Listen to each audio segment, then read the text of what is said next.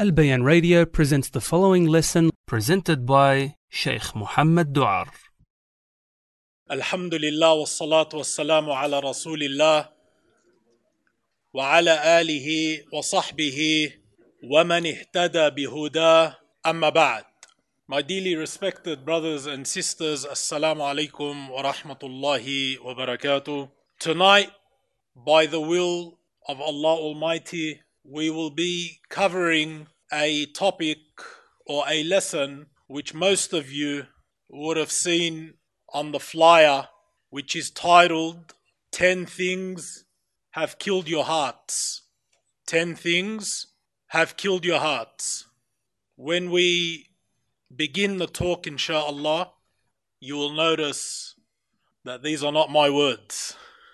I chose the title, but this statement, 10 Things Have Killed Your Hearts, was actually said by one of the great Imams of the past, rahimahullah. And the reason why we chose this topic is because of the importance of the heart and the importance of focusing on the heart.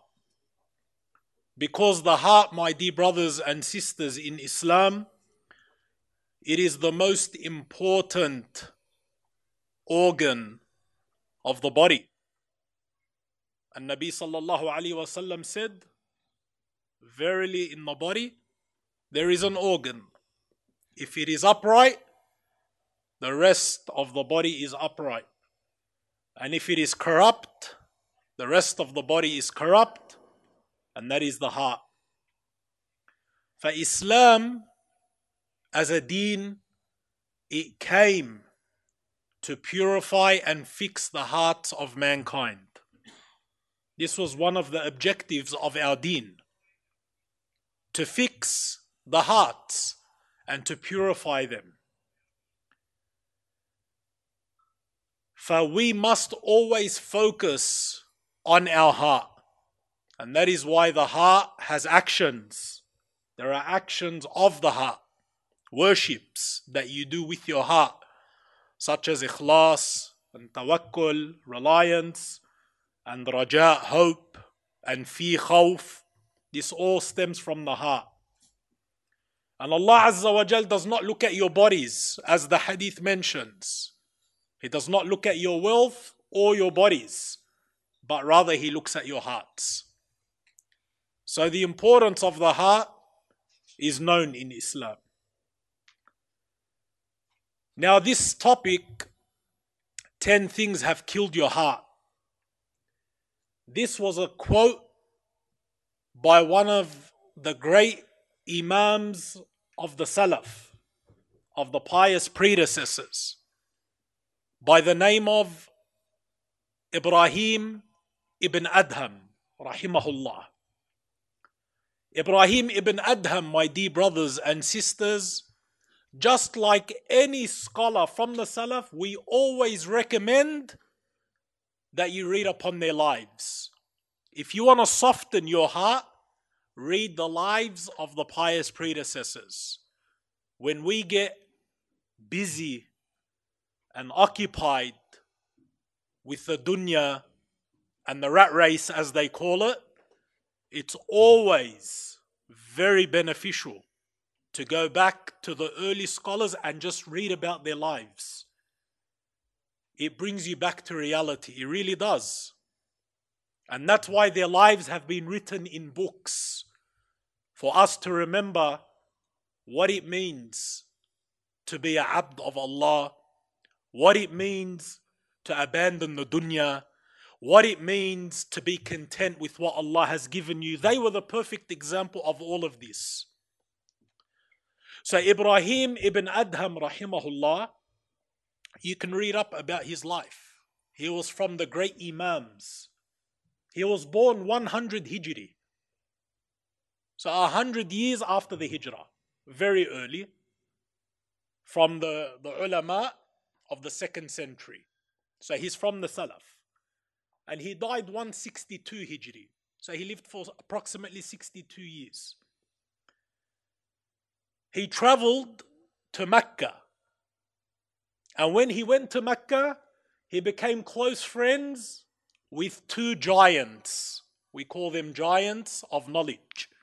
Sufyan al-Thawri and Al-Fudayl ibn Iyad, rahimahumullah. The fact that he was their companions speaks volumes of him, because these were from the biggest of the ulama in that time. Sufyan al-Thawri and Al-Fudayl ibn Iyad. And Ibrahim ibn Adham, subhanallah, his father was a very rich man, but he chose to have nothing to do with wealth in this world. Personal choice. He could have if he wanted, but he didn't. He was actually poor. He was very poor. And he's what the ulama called a zahid. Someone who had little concern for this world. And there's many stories about the great Imam Ibrahim ibn Adham. We'll mention only one before we get into our topic. Ibrahim ibn Adham, rahimahullah, he was once traveling with his companion, a friend. And he stopped by a barber. And he told his friend, I want to get my hair cut and I want to do hijama. Because the barber cuts the hair and he does the hijama. Back then, this was a common practice. So they both walked into the barber shop, and the barber that was working, he frowned upon them from how poor they looked. And the barber actually said, you didn't find any shop except mine? Why did you come here? Like, subhanallah, pure arrogance, only because they looked poor. So Ibrahim ibn Adham's friend, he got upset. He didn't want to cut his hair there. Ibrahim said, no, I'm going to cut my hair. He cut his hair and he done the hijama, and the barber did not even consider them in the shop. It's like he was looking down upon them. When he finished, Ibrahim pulled out everything in his pocket. Everything. More than what the barber had asked for, and he gave it to him. So when he left, his friend said to him, why did you do that? That man didn't deserve that. So Ibrahim said to his friend, he said, Wallahi, I only done that so that that man never looks down upon someone poor again. Subhanallah. Look at the vision. Look at the humbleness. Because in Islam, we do not look down upon people because of their status or their wealth or whatever else. For he wanted to teach this man a beautiful lesson in a beautiful way. Back to our topic. Ibrahim ibn Adham, he said these words, 10 things have killed your hearts. The question is, why did he say it? He was walking in the marketplace, in a marketplace in Basra, in Iraq. And when he was there, the people knew of him because he was a great man with great knowledge. So the people in the marketplace in Basra, they gathered around him. And they started asking him questions. One of the questions that they asked him, they said, Ya Aba Ishaq. That was his kunya, Abu Ishaq. They said, Allah Azza wa Jal in the Quran, He says, Ud'uni astajib lakum. Call upon me and I will answer you. This is what Allah says in the Quran. So they asked Ibrahim, why is it that when we make dua to Allah, He is not answering our dua? Look at their question. Allah says, call me, I will answer. Why are we making dua and Allah is not answering?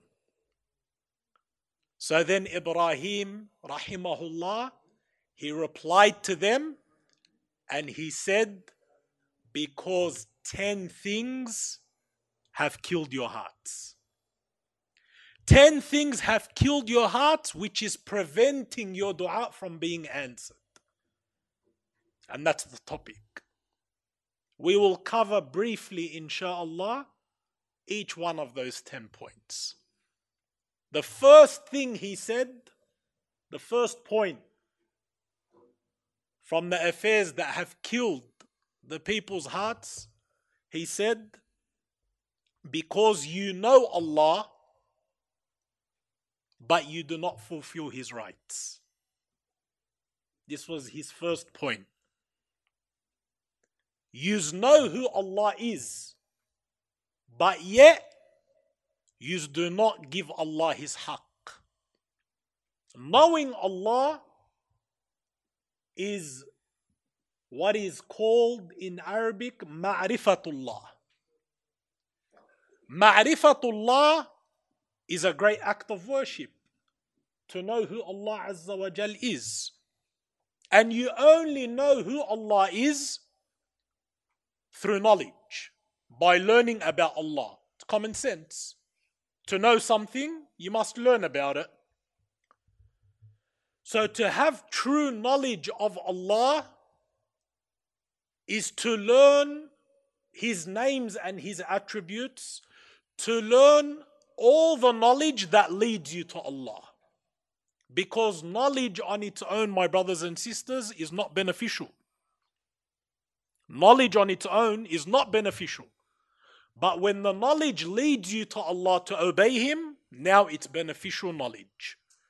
Because the truth of the matter is, many know who Allah is, but they did not worship Him. Like Quraysh. Quraysh knew who Allah is. Allah says it in the Quran. If you ask them who created the heavens and the earth, they'll say Allah. But their knowledge of Allah, did it benefit them? Of course not. Iblis, the shaitan knows Allah. He spoke to Allah. Did it benefit him? No.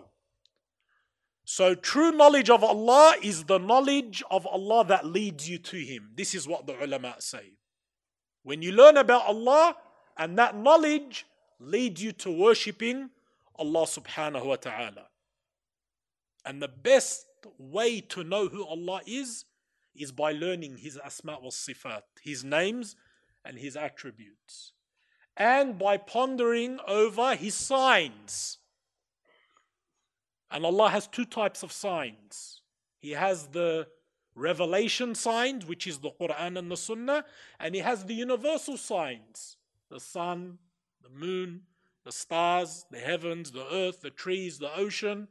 Allah talks about these things a lot of times in the Quran, because when you ponder over them, it teaches you who the Khaliq, Allah, is. So Imam Ibrahim rahimahullah is telling the people, one of the things that has killed your heart is that you know who Allah is.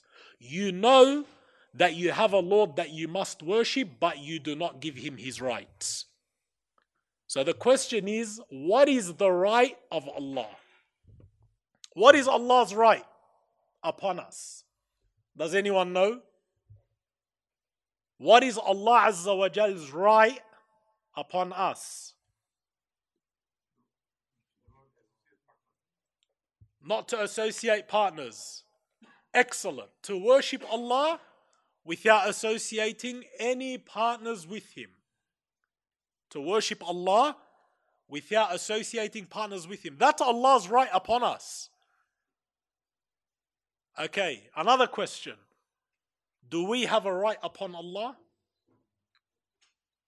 Allah's right upon us is that we worship Him without associating any partners. Do we have any right upon Allah as a creation? Yes? No? Yes? What's our right upon Allah? Huh? Excellent. Our right upon Allah is that He does not punish whoever does not associate partners with Him. This came in the hadith of Mu'adh radiyallahu anhu. He said, do you know what Allah's right upon us is? Mu'adh said, Allah and His Messenger know best. He said that we worship Him and not associate partners with Him. He then said, do you know what our right upon Allah is? He said, no. He said that He does not punish anyone who does not associate partners with Him. So as long as you have tawheed, It is your right upon Allah that He does not punish you. And that's from Allah's mercy. That's a gift from Allah. It's not a right that is forced upon Allah. Allah chose that to be a right from Himself.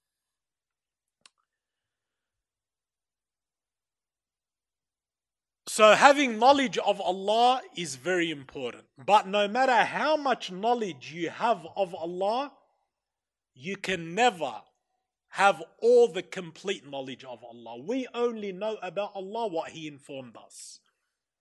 But we can never encompass everything about Allah. Allah says this in the Quran. يَعْلَمُ مَا بَيْنَ أَيْدِيهِمْ وَمَا خَلْفَهُمْ وَلَا يُحِيطُونَ بِهِ عِلْمًا.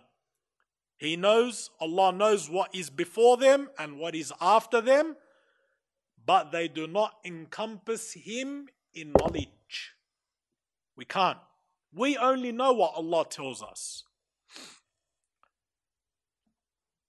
Number 2. So this is the first killer of the hearts. When the people know who Allah is, but they do not give Him His rights. He said in number 2, you claim to love the Messenger sallallahu alaihi wasallam, yet you abandon his sunnah. SubhanAllah. Another destroyer of the heart. You claim to love Rasulullah sallallahu alaihi wasallam, but you abandon his sunnah. How many people, my dear brothers and sisters, day and night, they claim that they love Rasulullah sallallahu alaihi wasallam, but they abandon his sunnah. Is this not a contradiction? Of course it's a contradiction. How can we claim love for Rasulullah sallallahu alaihi wasallam, but yet we abandon his sunnah? And Allah says in the Quran, قُلْ إِن كُنْتُمْ تُحِبُّونَ اللَّهَ فَاتَّبِعُونِي يُحْبِبُكُمُ اللَّهُ. Say, if you truly love Allah, then follow me, meaning Muhammad sallallahu alaihi wasallam, and Allah will love you in return.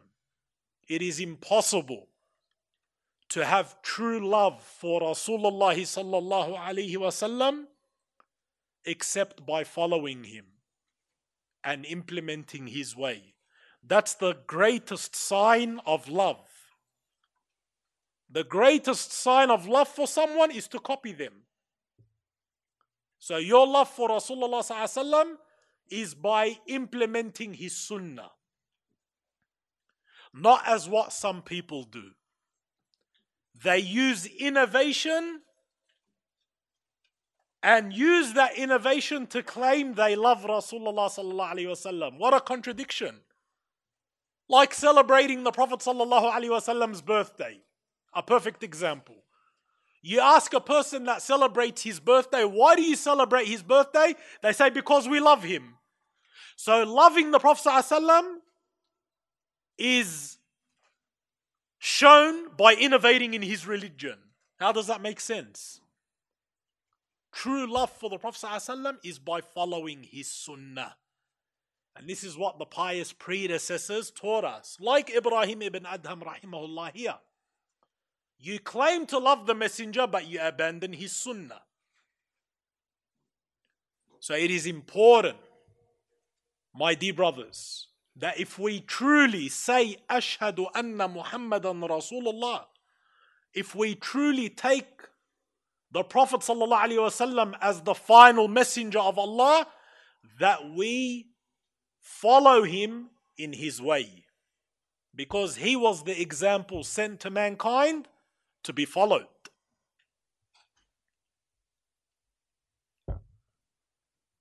Number 3. He then said, the third killer of the heart. You recite the book of Allah Azza wa Jal, but you do not act upon it.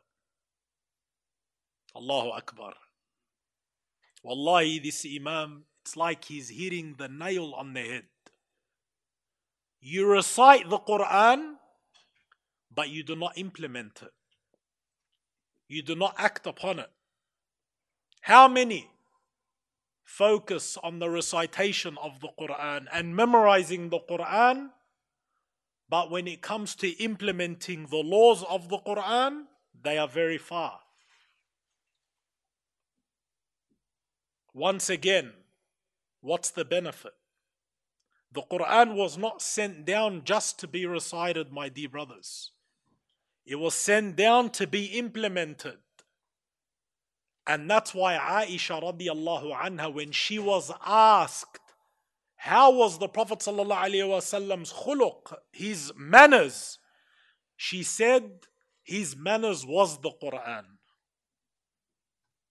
Meaning he lived by the Quran. You can see the effect of the Quran in Rasulullah sallallahu alaihi wasallam. But to recite the Quran without implementation is not beneficial at all. And this is what the Imam is saying. On the contrary, there are those who the Prophet sallallahu alaihi wasallam described when he spoke about the Khawarij. And Nabi sallallahu alaihi wasallam, when he spoke about the Khawarij that would come out, the extremists, what was their quality that he described them as? He described them with a number of qualities. One of them was they recite the book of Allah, but it does not pass their throats. Meaning, they're very firm in reading and reciting and memorizing the Quran, but it doesn't pass their throats, meaning it doesn't reach their heart. They don't implement it. And that's why the Khawarij are who they are. They're they were and are very firm in worship, but implementing the verses and the hadiths as Allah revealed them, they don't do that. So reciting the Quran without implementation is frowned upon.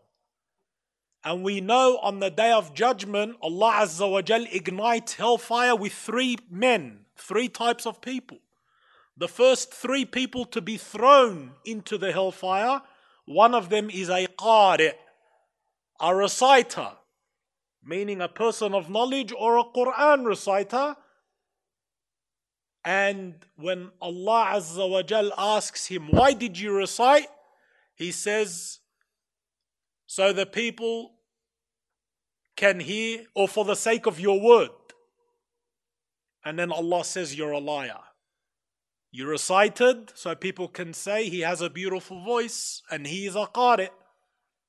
So once again, reciting with no implementation is of no benefit. If anything, it's harmful. It will harm the person in the next life. So when we recite the Quran, we should also implement the Quran. And reciting the Quran has huge benefits. And Nabi sallallahu alaihi wasallam said, whoever recites a letter from the Quran receives a hasana. And a hasana is multiplied by 10. And I do not say that alif lam mim is a hasana or is a letter. Rather, alif is a letter and lam is a letter and mim is a letter. So the reward is unlimited when you recite the book of Allah. So we should be encouraged to recite the Quran, but we should also be encouraged to implement the Quran.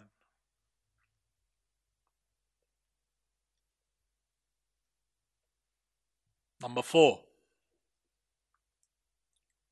He continues and he says, you eat the ni'mah from Allah, but you do not thank Him for it. You eat the blessings from Allah, but you do not thank Him for it. The blessings of Allah, my dear brothers and sisters, are not limited to the food that He gives you. Everything from Allah is a ni'mah. And if you try to count them, you can't. Allah Azza wa Jal says, وَإِن تَعُدُّوا نِعْمَةَ اللَّهِ لَا تُحْصُوهَا. If you try to count the blessings of Allah, you cannot. Allah's blessings upon us are too much.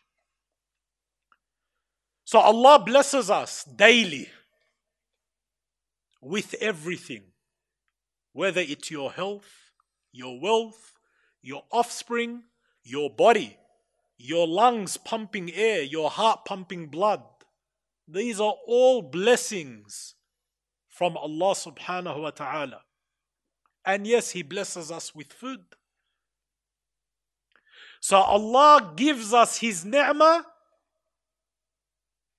and we do not thank Him for it. This is what the Imam is telling these people who are asking, why is our dua not accepted? How many people forget to thank Allah? Or even worse, how many people do not even attribute the ni'mah to Allah? Some people think it's His intellect, or it's my job, or my degree, or whatever it is. I earned this. Me. And they do not attribute the ni'mah to Allah. And they do not thank Him for it. Even Allah in the Quran, He said, few of my servants are thankful. Only a few. So you better try to be from those few, my dear brothers.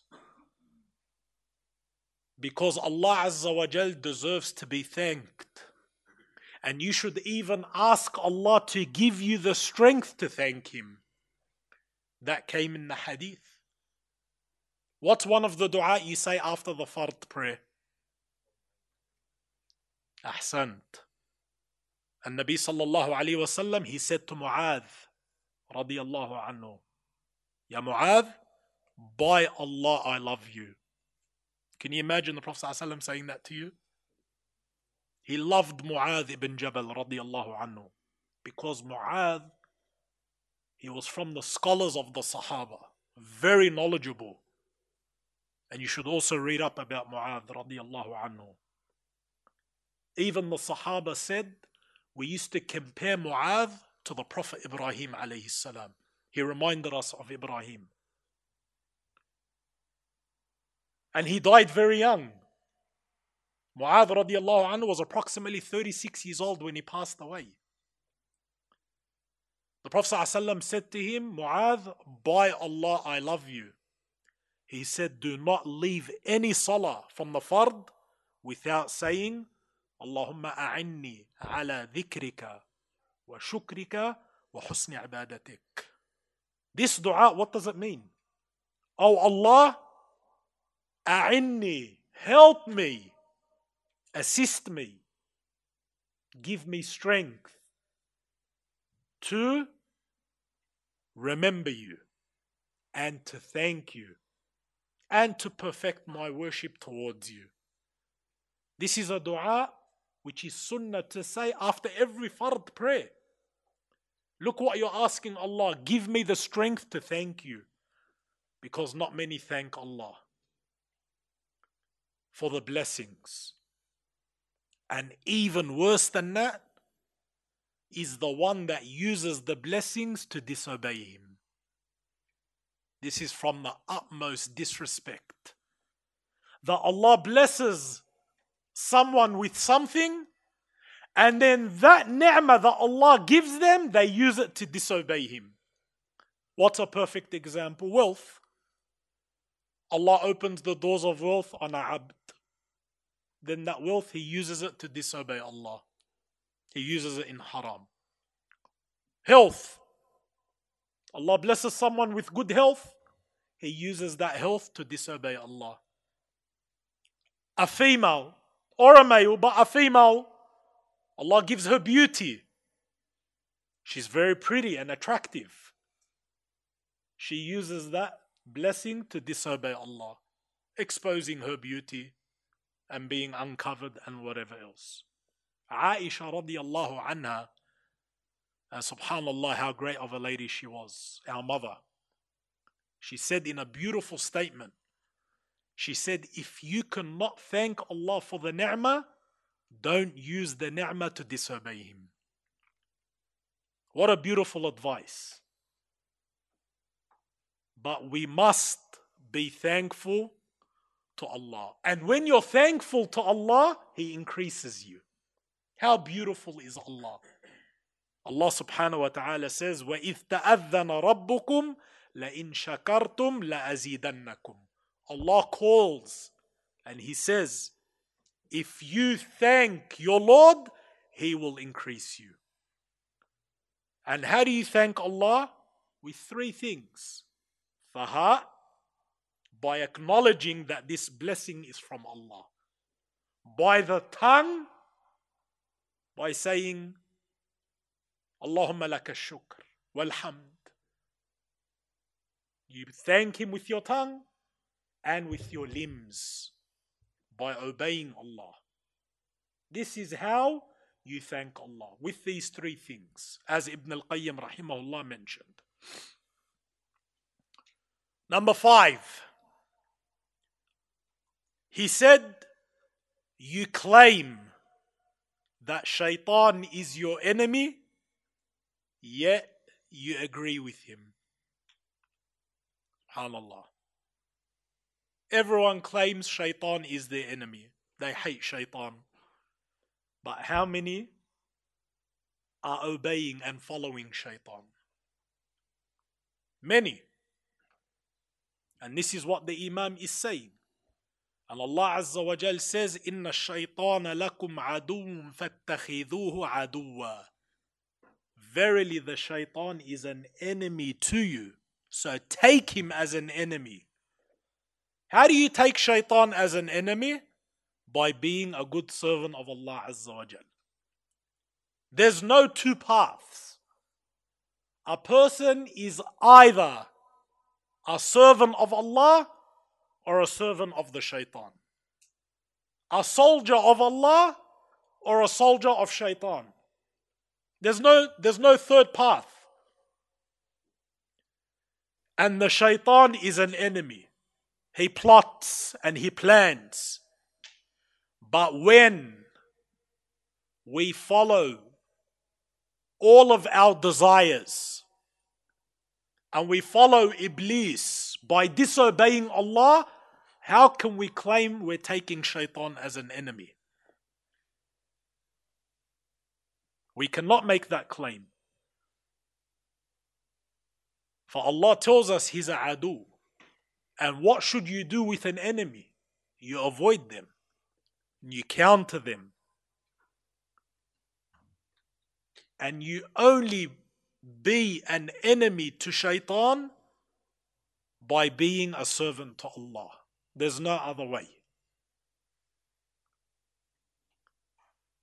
Some brothers and sisters, they would live a life of jahiliyyah. And this we've come across a lot, where we've had brothers who have lived in a life of haram for a long time. And then subhanallah, Allah Azza wa Jal bestows upon them a tawbah. They repent. And they return back to Allah Azza wa Jal. They begin to pray, fast, attend the masjid, listen to lessons, and so forth. And then you will hear from many of them, they would say, Sheikh, when I was living in corruption, I felt normal. Like I had wealth, I was comfortable, and whatever else. And then when they repent back to Allah Azza wa Jal, they start going through hardships in life. Whether they get tested in their wealth, in their health, in any type of test, they experience hardship. And a lot of times I ask why. And the answer is very simple. Because when you live a life of jahiliyyah, you're agreeing with shaitan. Shaitan has no need to poke you when you're already on his side. But once you decide to take him as an enemy, this is where shaitan wakes up. And that's where he will start his work and his attack. So we tell our brothers and sisters what you're going through is actually a good thing. It's a sign that you've taken shaitan as an enemy. This is our deen. The devil is an enemy.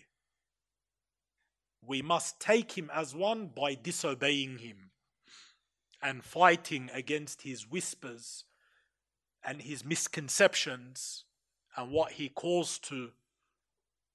This is jihad, fighting against shaitan.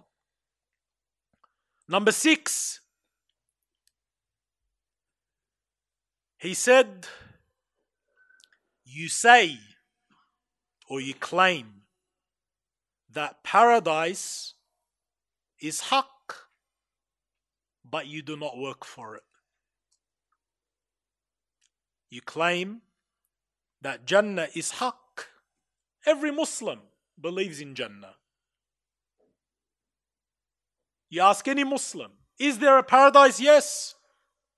Ever since we were small, we all learn about paradise. He says, but you do not work for it. And that's another point. How many are truly working to earn their position in paradise? Because paradise, my dear brothers, does not come easy. Paradise, as the hadith mentions, it is surrounded with hardships. To gain Jannah, you must go through hardship. And hellfire is surrounded by desires. It's easy to fall into. Just following the desires leads to hellfire. So Jannah, my brothers and sisters, it requires work. It requires dedication. It requires time. Yani subhanallah, the best way to remember or put it is to think about the work that you do in this dunya. Think about your job. We put in a lot of hours at work to earn what? A paycheck at the end of the week. A lot of work for a paycheck. Imagine a paradise that is eternal. Does that not require work? Of course it does. The Prophet ﷺ, he said, verily, the property of Allah is expensive. Verily, the property of Allah is Jannah. Jannah is expensive, my dear brothers. It's very expensive. Jannah is earned with your worship, with fighting your nafs, with fighting your desires, with giving up and sacrificing for Allah, giving your wealth, even your blood and your life. And even all of that is cheap for an eternal paradise. That's the reality. An eternal paradise, my dear brothers. After Allah spoke about paradise, He said, لِمِثْلِ هَذَا فَلْيَعْمَلِ الْعَامِلُونَ. For the likes of this, let the workers work for. He called them workers. Because Jannah requires work. When you're worshipping Allah, you're a worker. But you're not working for this world. You're working for the akhirah, for your next life. And a beautiful story on this point here is a story that happened with the great Sheikh of our time, the Imam Mohamad ibn Uthaymin rahimahullah, the great scholar, Ibn Uthaymin. Ibn Uthaymin, he was from the area known as Qasim in Saudi Arabia. That was where he lived and resided. It's mentioned that one time the prince of that area went to visit Sheikh ibn Uthaymin in his house. And when the prince got to his house, he literally thought he was at a wrong address. Because Ibn Uthaymin, mashallah, is big alim. He thought he was at a wrong address from how humble the Sheikh's house was. So when he went in, he spoke to the Sheikh about his house and he said, Sheikh, I refuse for you to live in a house like this. This is the prince of Qasim. He said, I refuse that you live in a place like this. I'm personally gonna give X amount of money for you to have a new house built. So Ibn Uthaymeen said to him, no. He said, that money, there's a suburb in one area, they need a masjid there. Go build a masjid instead. He goes, I'll build the masjid, but I insist on building you a house. The Sheikh said, you don't need to. He said, I'm already building one. He goes, are you building a house? He goes, yeah, I'm already building a house. He goes, okay. After a period of time went past, the prince noticed that the Sheikh's still in the same house. So he said, Sheikh, you told me you were building a house. He said, I am, but I didn't mean in this world. He's working for the next life. It's a true story with Ibn Uthaymeen, rahimahullah. For my dear brothers and sisters, Jannah is not cheap. And you as a Muslim, not only should you aim for paradise, you should always aim for the highest. We should have high expectations and set high goals. We should not be satisfied with just entering Jannah. You know, sometimes you hear that humble statement, which there might be some truth to it, that wallah, if I enter Jannah crawling, I'm happy. Of course, you will be happy if you enter Jannah even crawling. But why should that be your aim? How come when it comes to dunya, we aim very high? I want the best job. I want the best degree. But when it comes to paradise, we want to be humble and say, if I enter crawling, I'm happy. The Prophet ﷺ said, if you ask Allah for paradise, ask Him for the Firdaus, which is the highest form of paradise. This is what we should be aiming for. For Jannah requires work. But as the Imam is saying, we claim that paradise is truth, but we do not act for it. Number 7, you say that hellfire is true, but you do not flee from it. The opposite of paradise. You claim hellfire is haqq, but in your actions, you're not avoiding hellfire. If anything, wal-iyadhu billah, most people are running towards hellfire. And we all know how severe hellfire is, my dear brothers and sisters. We know that it is a severe punishment. Inna batasha rabbika lashadid. Verily, the punishment of your Lord is most severe. No one can punish like Allah. And we ask Allah to protect us from His punishment. But my dear brothers and sisters, this is a sad reality. Many of us know hellfire, but we are not running away from it. We are not fleeing from it.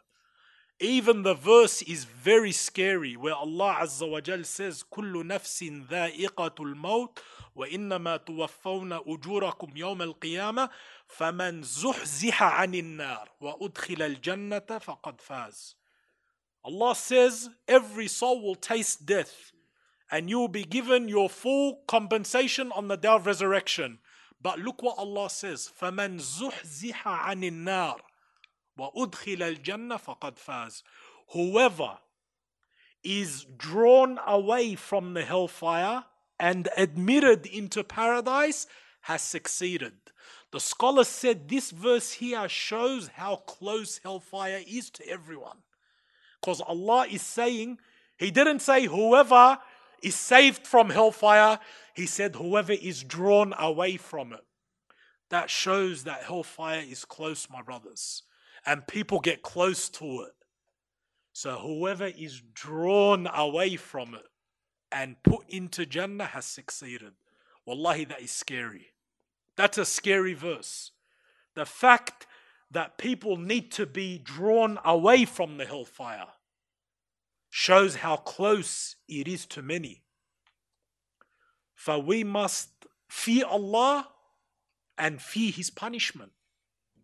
The Prophet sallallahu alaihi wasallam, the Sahaba, as they mentioned, when he spoke about the hellfire, he looked to the side and they saw in his face as though he was looking at it. His face changed. Because remember, Nabi sallallahu alaihi wasallam, Allah showed him hellfire. He saw it. They said he looked to the side and we could see in his face as though he's looking at it.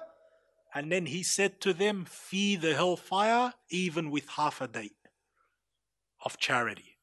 Even if it's half a date. But do what you can to protect yourself from the hellfire. Even if it's giving half a day in charity. For just as we work to attain paradise, you have to also work to save yourself from the fire. And you achieve that by overcoming your whims and your desires. Because that's what leads to hellfire. Number 8. You claim that death is truth, but you do not prepare for it. Allahu Akbar. Can anyone deny that death is truth? No one. Kullu nafsin dha'iqatul maut.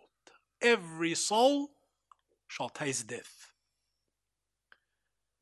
Everyone knows death is haqq, but who prepares for it? Preparing for death means you obey Allah, so that when death comes to you, Allah takes your soul nice and softly. And the malaika come and they give you the glad tidings.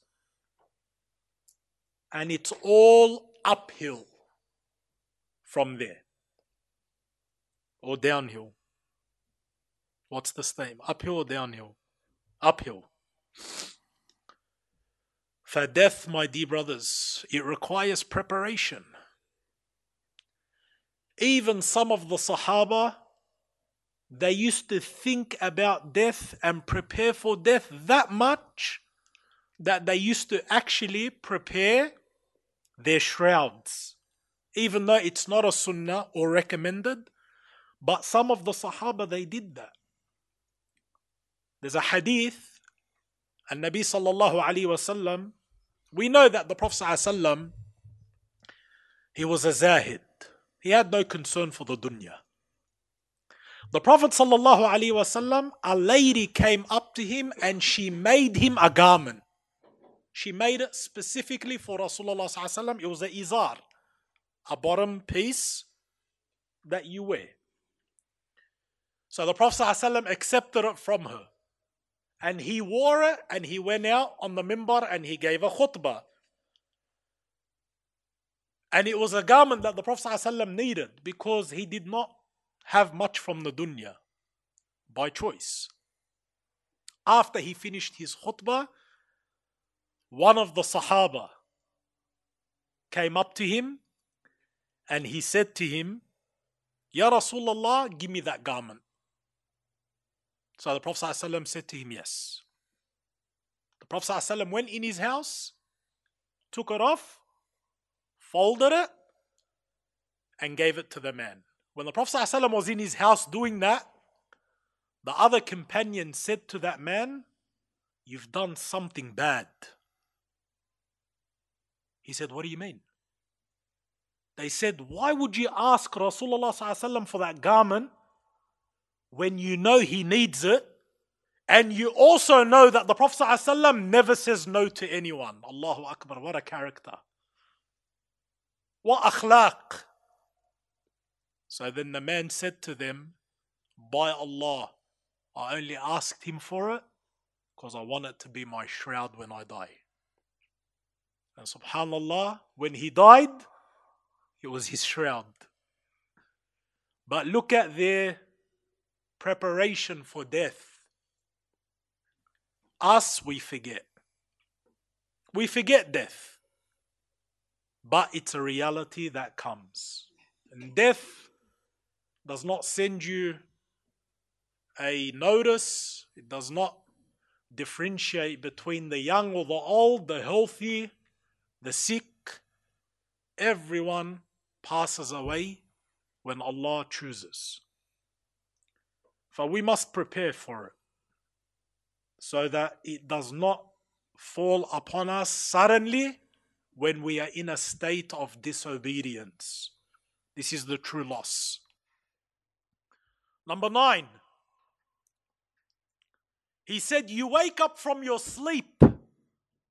You wake up in the morning. You occupy yourselves with other people's faults and you forget your own faults. SubhanAllah. Another calamity. People forgetting their own faults and focusing on the faults of others. Imam al-Hasan al-Basri rahimahullah, he said, O son of Adam, you will never reach the reality of Iman. Al-Hasan al-Basri is saying what? You will never reach the reality of Iman until you avoid faulting the people for a fault that you have within yourself, until you begin to fix that fault from yourself. He then said, and if you do so, you become occupied with yourself and you forget the faults of the people. And the person who is like this is the most beloved to Allah Azza wa Jal. The person needs to focus on himself before he focuses on others. He needs to focus on his own faults before he focuses on others. Yes, our deen is about enjoining the good and forbidding the evil and advising one another. There's no doubt about that. And no person is perfect. We are not neglecting the side of the deen which tells us to enjoin the good and forbid the evil. But some people have a sickness of always searching to criticize others, and they do not ever reflect or ponder over their own self. And this is a sickness. This is a marad. And the Salaf al-Salih were never like that. They always focused on themselves before looking at others. And the final point, my dear brothers and sisters, number 10. He said, you bury your dead, but you do not take them as an example. You place the dead in the grave, but that reality, you do not take it as an example for yourself. And how factual is this? We see it today. People getting buried. People are passing away in large numbers. And people's hearts are not moving. Even when they go to the graveyard, you witness laughter and joking as if it's a get-together and whatever else. They forget the reality of the moment. But that's why visiting the grave is a sunnah. And it's good. ألهاكم التكاثر حتى زرتم المقابر. You have been occupied with gathering wealth and the dunya. This has occupied you until you visit the graves. Because genuinely, when people visit the grave, they remember death. It reminds us of that reality, that we will all be placed in that hole. And that's what it means to be a Muslim. A person of Iman, he takes ibrah, example from the deceased, that he knows one day he's following in that path. That hole, one day I will be in it. And when you truly think this way, you forget the importance or the significance of this world. And that's very important to have that reminder. Even the dua when you enter a graveyard reminds you. You make salam to the deceased believers, and then you say, "Yous are the forerunners, antumus sabiqun wa nahnu lahiqun," and we will follow you. That's the sunnah. That we remember we are following. And one day we'll be in that grave. So for a person to witness death, to go to the graveyard, to place someone in the grave, and not have their heart moved by remembering this reality, this is a sign of a sick heart. Because a heart of Iman remembers that moment. And how many of the pious predecessors, they would remember death and they would remember the grave, and they will be different people. They would cry the night in worship to Allah Azza wa Jal. One of the Salaf al-Salih, his wife described him in bed like a peanut in a pan. When you put a peanut in a pan, it flips. She would say, my husband was always very unsettled in bed. And then he would get up and he would say, remembering death has made me lose sleep.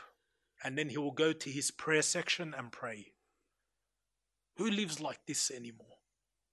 Wallahi, the dunya, it sucks people in and it distracts us from this reality. We forget, and Allah says it, you get occupied, you forget until you visit the graves.